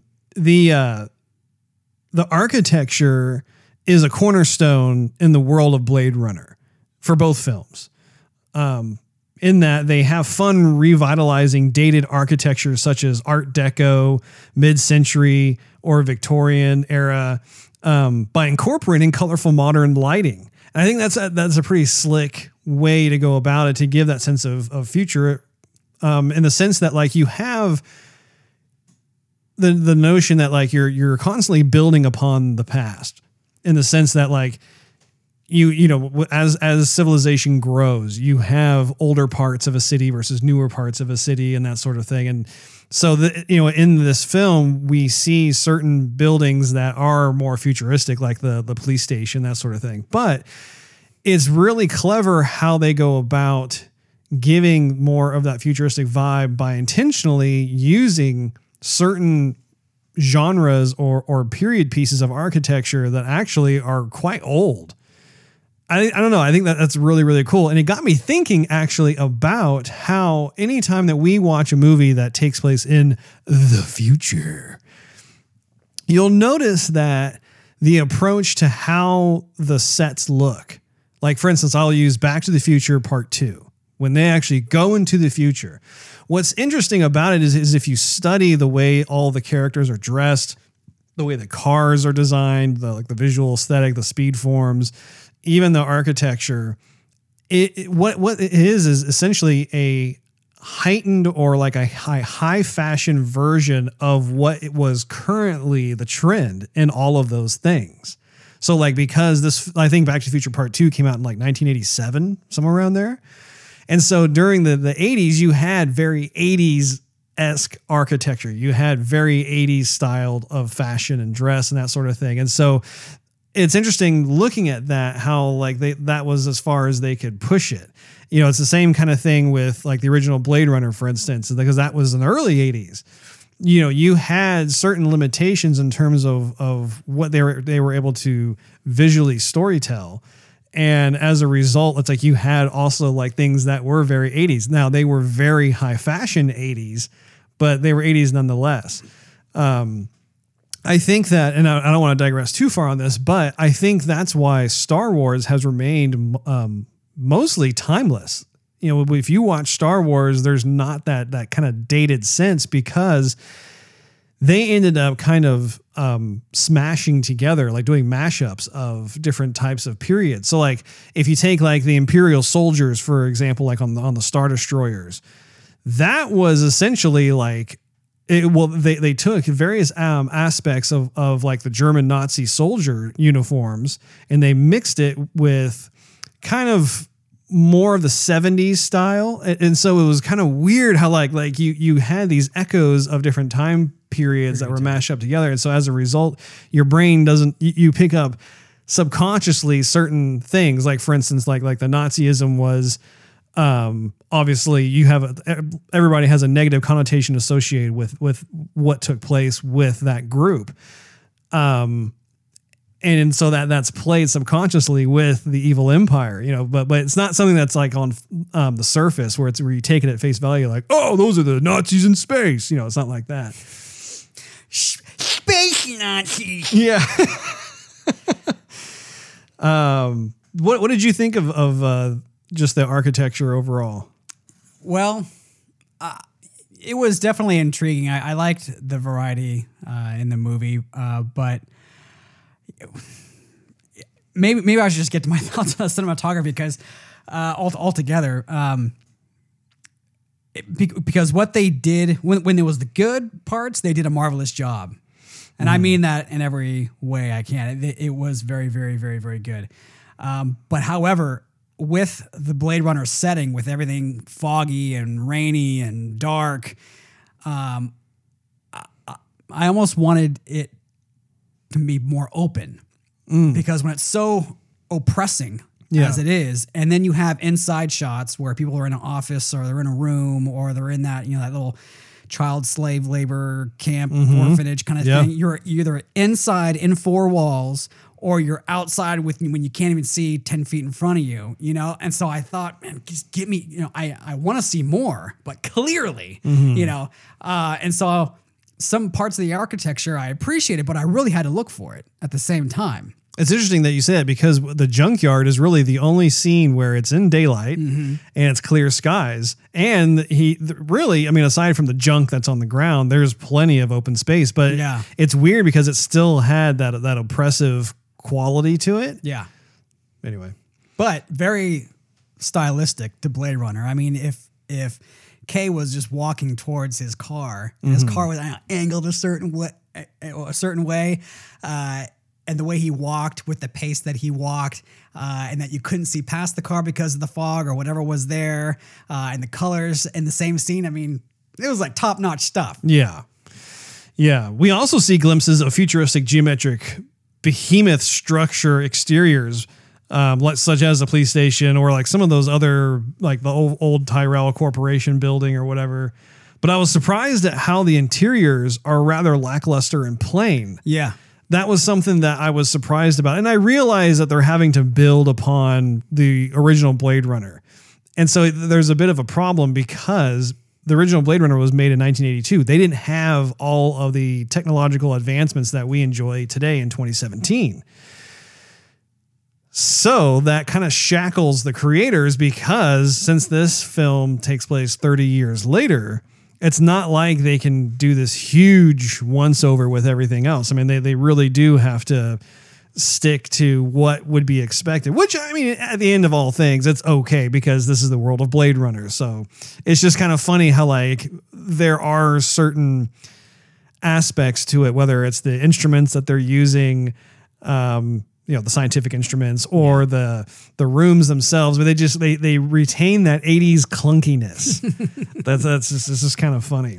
I hope they have the Blade Runner squad car at one of these Comic-Cons because I'm getting in it and I'm taking my picture. Oh, I'm getting a selfie. I have a feeling they may have had something like that, some sort of promotion at this last year's SDCC, but maybe you'll get lucky and in a future SDCC they'll have something for you. I watched an interview with Harrison Ford. It was about 30 minutes long, and he was saying that they used quite a bit of practical effects in the movie. Oh, yeah, I believe it. Yeah, it was more they did use CG, but more practical effects. I mean, he said it was more CG accents is the word I think he used. Yeah. Terrific attention to framing each shot. Yeah. Yeah. It's just, wow, like the balancing the actors and the environments together. It was like a photographer's dream. You look at that and just, if you were to like just mute the movie and actually have the ability to pause it at any given point in time, just wonderful composition and framing. Yeah. Every time it's just all the foreground, midground, background elements, they all worked really, really well. And of course the lighting has always been a recognizable signature from the original Blade Runner. And this one carries the torch while enhancing it as well. But just once again, you know, it's amazing like how far we've come in 2017 with being able to do all kinds of things with lighting and whatnot. I really appreciated the movement of the lighting because in the original movie, you just had kind of spotlights that were moving around and stuff. But in this one, they were actually incorporating a lot of the architecture shadows, like the core shadows. For instance, when he was in Jared Leto's sanctuary, I guess, or whatever it is, if you noticed, a lot of it was very contemporary, very modern design. Right. And you had a lot of the continuation of it's what I call the blind shadow effect, but essentially like what was really popular in the 80s was to like, use a Fresnel light or something, cast it through a window that had blinds that were there. Right. And then it gave that kind of horizontal stripy shadowy effect. So it was cool to, an example of what I mean by carrying on and continuing the torch at the same time enhancing it. Like there was that one shot where they're walking down, they have those big kind of replicant statues that were encased in glass. Yeah. And you had you had, I think, the light that was coming down from the ceiling, but it was moving. And as a result, due to all of the actual pieces of architecture, you had all those lines of core shadows and highlights going across them, across the floor and whatnot. It was just really cool. I appreciated how much nature was incorporated in the compositions as well, whether it was rain, snow, ocean waves, barren wasteland, desert, even the dead tree, and how they all complemented the buildings, vehicles, and technology. Like, this is something that I've noticed that there has been this ongoing trend, and I really like it a lot in the last few years, especially when it comes to like sci-fi movies or movies that take place kind of more in the future. They really do incorporate a lot of nature into it. And I don't know what it is, but I just think it's just sexy. It's so cool to see like you see, like the way the rain was being pushed along the windows of Kay's officer car, you know, while it's flying, and just the way it was creating those streaks across there, or even like seeing the dead tree among all this like ashen soil and stuff, or the snow. I mean, like toward the end when Kay is back in LA and you see that there, it's just so striking, the contrast of everything. It's just, well, I think that has to do with all of the superficialness in the movie versus nature, which is 100% natural nature. Absolutely. And I found myself as a human, I was desiring to see nature. It's funny how we as people, there is an underlying need to be around nature, whether it's grass or you know, any kind of foliage, whatever. There's a longing for that. And it's crazy because like just being a viewer watching this movie, green. Yeah, I mean, it was amazing. We're only in that theater for about 3 hours, but like during that time, anytime we actually saw some semblance of nature, I was like, oh my gosh, yes, thank you. Like, or even like blue sky. I mean, yeah, even the fact that like when they were going along that dam that like kind of held the ocean back or whatever, just seeing the water. And it's interesting how Blade Runner constantly uses water in different forms. Like I just listed, I mean, like whether it's rain or snow or oceanic waves or whatever. I mean, there's always this water thing that's there. And I don't really, I'd be curious to find out if there is some sort of purpose to that. Anyway, I love the visual effects. Creating fabricated memories was just it's probably one of my favorite sequences when the girl was in that room and it was like this, like almost like a hollow deck or danger room from the X-Men, you know, where like it just, you could recreate these things, but having her create that birthday moment, it was just, you know, that's coming down the pipe at some point. I mean, maybe it may be 50 years from now, or maybe it's less. I don't know, but that reminded me of Star Trek. Yeah, very Star Trek. They did that bug that they made. Oh my goodness. I mean, I guess we're getting to some point where we can just put all these details in these bugs, but that looked like we were looking at it under a microscope. Yeah, that was impressive. Yeah.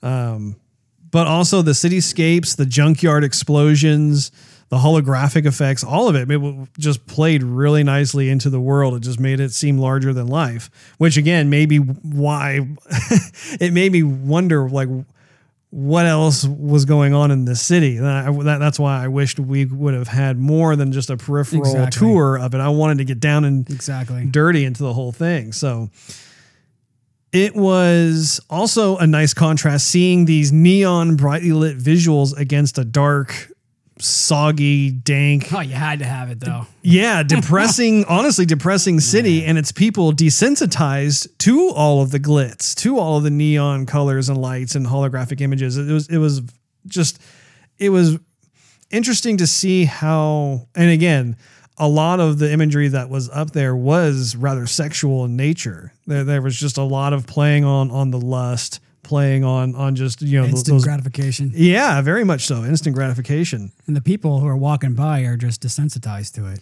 Yeah, like I mean, you and I sitting there in the theater, you're just blown away by like we were laughing earlier about like seeing some like huge woman that's like the size of like a skyscraper come down and pay attention to you and like, you know, freak you out. Yeah.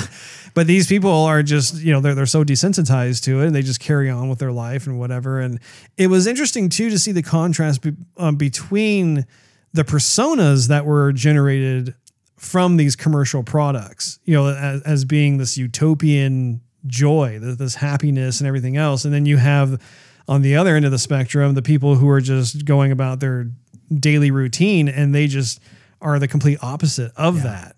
It's just crazy how like much of a disconnect there is with all of that.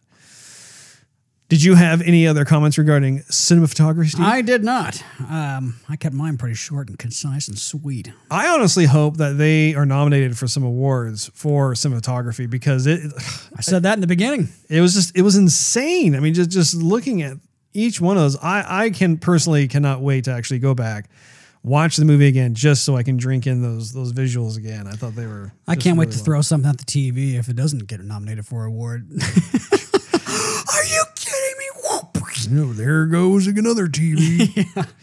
So moving on to soundtrack here. The soundtrack, I felt, was a total love letter to the original Blade Runner and the 80s in general. And what I mean by that is that there were just, of course, lots of synthesizer goodness to be found.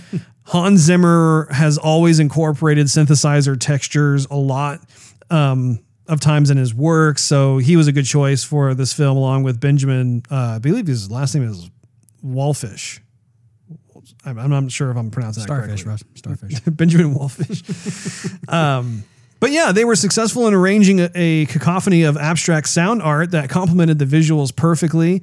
I personally am not a huge fan of synthesizer soundtracks, but I do feel it is appropriate for Blade Runner. Blade Runner is just like Tron in that sense. I want to hear that. I will say, though, that there are times when, if you can combine the synthesizer sounds with more of an orchestral arrangement, that's also really nice too. But yeah, a lot of drones, a lot of exactly. Yeah. A lot of that going on in Blade Runner, which, like I said, it's a part of the Blade Runner experience. So it fits the movie. But when I think of soundtrack, I think of a CD I want to throw in the car and listen to music and show people. And if I go, hey, listen to this, it's going to move you. It's really cool. All I hear is, what was heard in the movie. They're going to look at me and think, what are you doing? Like, this has no melody whatsoever, It really doesn't. And that's why I was saying it's like this cacophony of abstract sound art, because it was much more centered around trying to, once again, evoke more of the emotion of that particular scene that you were watching. And even actually almost enhance some of the sound effects. Like if you had a car that like flew by the screen, you'd hear the sound effect of the vehicle, but also the music would also kind of almost act as an echo to it, which was interesting. It definitely made it more immersive, I felt like. Yeah. I don't think it's going to win any awards, but it definitely went cohesively with the movie. So, yeah. And that's the most important part. Oh, yeah. Yeah, absolutely. Well, let's transition to costumes. I thought that Joy had the best outfits. Well, she had the most outfits. She did. But they had that like futuristic vibe out of all of them the most. Yeah, she's the only character that had any sense of fashion. Yeah, and that was something that was really cool too, was just watching how, once again, this AI was constantly changing itself because it was reading Kay's mood. And so it was trying, in the end of all things for AI, the AI wants to achieve at making you happy, to like, in this case for Joy. And so it was interesting how when one thing wasn't working, then the AI would all of a sudden just switch to another outfit and then switch again to another outfit, just trying to find, okay, what is he in the mood for? Yep. What does he want? Yep. That sort of thing. Very interesting. But yeah, each one of those I thought, wow, that is really cool. Like that is something I definitely has that future-y quality to it. A lot of the other ones were just kind of like Harrison Ford's wardrobe was disappointing. I mean, a lot of their wardrobes are disappointing. But I mean, Harrison Ford, if you think about it, he looks like how we dress today. I mean, he was basically in pants and a t-shirt. There was nothing future about it. He did have his wardrobe from 2019, which is only 2 years from now. I don't know. I want Kay's coat. I like that coat. That was that actually reminded me of Watch Dogs. I haven't played Watch Dogs.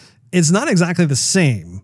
There are certain things that are similar. I've seen similarities to that coat. But yeah. But I want that coat. It's kind of like that. It's a new trend on the pea coat. Mm-hmm. Yeah, I like it. Jared Leto's suits I thought were cool, but the whole Jedi robe thing was a bit too much in my opinion. Yeah, it didn't work. That combined with the beard, and it was kind of like this weird, like twisted Jesus / Jedi funky. I'm like, no, that doesn't keep him in suits. He doesn't. I'm telling you, his character, the way he was written, didn't fit the film. If he was somebody else, it could still be Jared Leto, but his costume, the way he was portrayed, just didn't do it for me at all. Yeah. I also liked Loves, who was Leto's killer girlfriend or whatever. Killer assassin assistant. Yeah. I thought her outfits were really cool. She was probably my second favorite right behind Joy. I mean, just everything she wore, I was like, wow, that's really cool. Her knives were just gnarly looking too toward the end there when she was fighting Kay. Yeah. Man. I like that white outfit that I think she was wearing in the beginning when there was a sales deal happening between her and another client. And the way she was dressed then, I think she actually carried that outfit through a couple of different scenes, but I thought, hey, I could see that. And evolve in the future, that outfit right there. Yeah. Let me think here. I have a little bit of fun Blade Runner trivia courtesy of IMDb. It's not nearly as big as some of the other ones that we've covered, but there are some nuggets in here. Thought it was worth sharing. Let's see, while shooting a fight scene, Harrison Ford, and this is one that you actually talked about briefly at the beginning. While shooting a fight scene, Harrison Ford accidentally punched Ryan Gosling in the face. As an apology to his co-star, Ford invited Gosling to share a bottle of Scotch whiskey with him. That's a man's way of dealing with it. Burying the hatchet. David Bowie was I'm going to say this wrong. Villeneuve? It was I'll say the director. David Bowie was the director's first choice for the role of Neander Wallace, but passed away before the start of the shooting. And of course, that is who Jared Leto plays. So that's pretty interesting. I read that too. Have you ever seen the movie The Prestige? Yes, you showed it to me. I love David Bowie in that. He was the guy with the mustache. You like that movie a lot more than I did. You were. I was a big fan of that. Yeah. Another one of those Christopher Nolan masterpieces. Yeah. The role of new Blade Runner Officer K was written specifically with Ryan Gosling in mind. Indeed. I think I was going to say that before when we were talking about cast. I held my tongue. He was the only choice for director. I'm going to say it wrong again, but I think it's Denis Villeneuve. Ooh, I may have got that right. Villeneuve. Something like that. Jared Leto traveled to Budapest, Hungary in September 2016 to film his scenes and was wrapped in just under 2 weeks, which makes sense because the guy is barely in the movie. It's like, man, you need to have that guy in there more. When Kay enters a building to find Deckard, the sign above the door reads in reverse, Hang Un. This is Korean for good luck. City Speak was comprised of many languages to include Korean. And actually, that was something I forgot to mention early on in the podcast. I have loved how they use Asian characters and whatnot throughout the film. But for some reason, every time I look at those, whether it's Japanese or Korean, whatever, they just have this cool futuristic vibe about them that just really works. It just, even when we're playing video games like Wipeout, for instance, like, well, it was a classic older one. I think they may have had some Asian characters in there as well. If not, it was pretty close to it. But like just seeing that, I don't know, it just looks super cool. The next one we have here, Steve. Mm-hmm. The opening scene in which Kay confronts Sapper Morton is a near exact remake of a scene written and storyboarded but never filmed for the original Blade Runner. Pretty cool. Mm-hmm. In order to portray the blind character of Neander Wallace, Jared Leto decided to fit himself with opaque contact lenses that made it impossible for him to see anything. Mm-hmm. That's some method acting right there for you. Indeed. I would think it would be hard to take those out because you can't look in the mirror and be like, okay, what am I doing here? That being said, I've never worn contacts and I can't stand stuff close to my eyes, so I probably would never wear. I can hardly even deal with eye drops, let alone contacts. His eyes did look cool.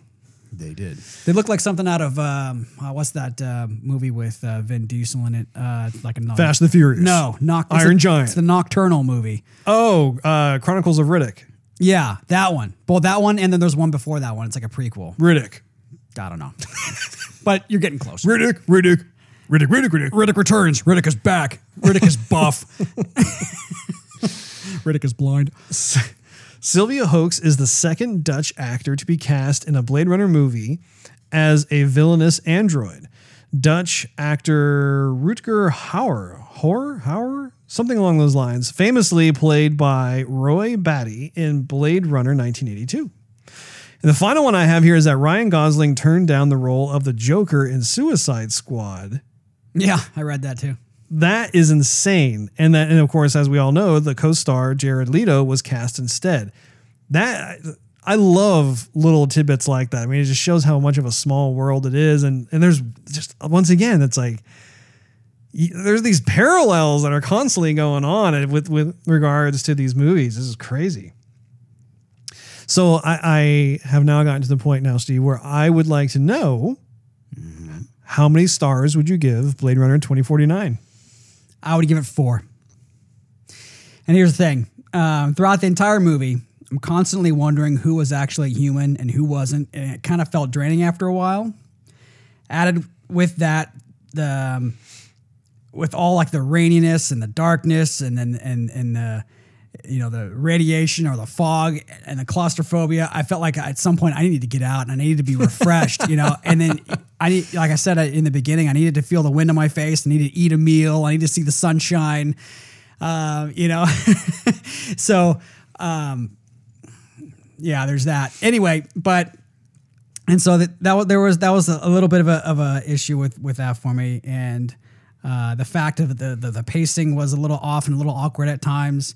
And also the fact that the movie isn't for everybody. Yeah. This is definitely pure science fiction at its best. Yeah. And but at the same time, I feel like it's a movie we needed. We needed a movie like this. Mm-hmm. Something that's so thought-provoking and gets you to think. It's not just some Hollywood cash grab, eat a bucket of popcorn and then leave again and you're entertained, whatever, on to the next one. This is something, it's way deeper than that. I felt like we, as a viewer, needed this film to come out. So yeah, with those few things, that's why I didn't give it a 5, but definitely a solid 4. Yeah. No, I'm right there with you. I give it 4 stars as well. I absolutely enjoyed going to the film, and I totally agree. I think that we need to have a lot more sci-fi films in the same vein. One of the games that actually comes to mind is Mass Effect 2. Yeah, a little bit. Yeah. Yeah. Just in terms of the soundtrack, it's very synthesizer-esque. You have he's not an officer per se, but there is there are parallels of that are arguably pretty similar in terms of just the overall approach to the game and to the movie itself. And having said that, that is actually a great example of what I would love to see them do with Blade Runner in terms of, once again, drilling down into the world of Blade Runner, not just give us this peripheral tour on the surface, but like, Mass Effect 2, for instance. I mean, by the end of that game, and then Mass Effect 2 is like one of my all-time favorite games. You really do get a sense of just what this universe is about, where you belong in this huge, like just I can't even describe it, but just being this small little speck in this huge universe, and how you play this pivotal role. And there are all these different types of people that you run into, or even species of creatures and stuff, which once again, they were, taking these replicants to these off-world sites. Who knows what kind of creative storytelling they could do as a result of that. But yeah, I think that was the thing that ultimately prevented me from giving it 5 stars, just because, especially considering the fact it was like almost a 3-hour long movie, there was surprisingly not a lot of stuff that really dived deep. It was much more of just that type of interpretive film experience, I guess. And it's interesting too how a lot of these films, especially when it comes to like the Alien franchise or the Blade Runner franchise, it's like what I mentioned earlier. They take this decidedly oppressive dystopia type of approach where like the future is just really dark and grim. It's not a happy place. It's not a utopian place. And that's all well and good. And I think also too, that's why Star Wars also did so well, was that it actually went the opposite direction in a lot of ways. I mean, it was a lot more of a hopeful, happier. I mean, it was still dangerous, but like there was more of a balance to the Force. But again, I'm not saying that that's necessarily better than Blade Runner, but that's just what Blade Runner is known for. Well, I think it might have been purposeful because they left the door open for more Blade Runner type stuff to come out. Yeah. We have the short films, and I'm sure they're not done yet with those because there's a 30-year lapse in time that something had to happen. Working on other planets. We have Wallace also, who we need to see his rise to stardom and fame. Plus, he is still alive and has his motives and his agenda. We also have the rebellious replicants also, who still have their own agenda to play out. Well, and that's another thing that we forgot to really talk about during the plot section, which was just when Kay wakes up and there are all those replicants that are there.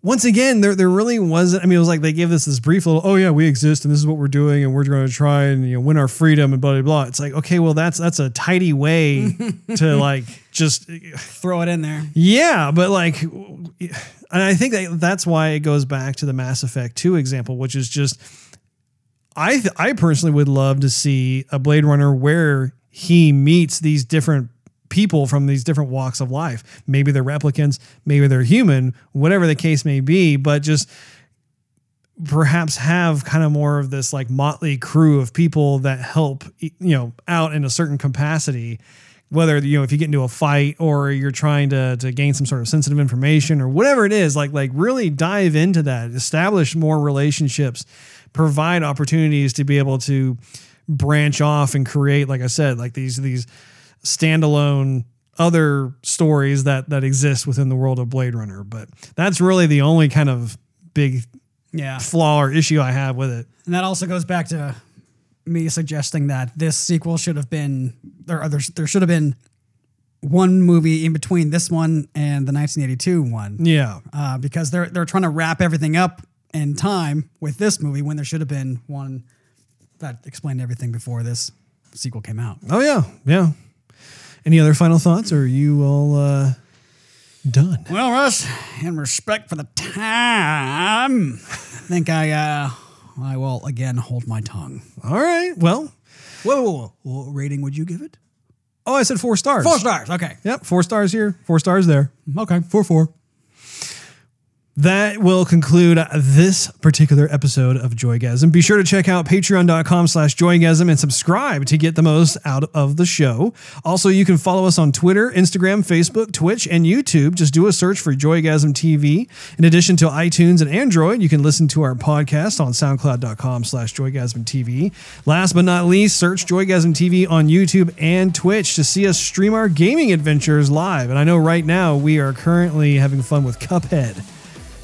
And that is a doozy. Indeed. Well, thanks for listening.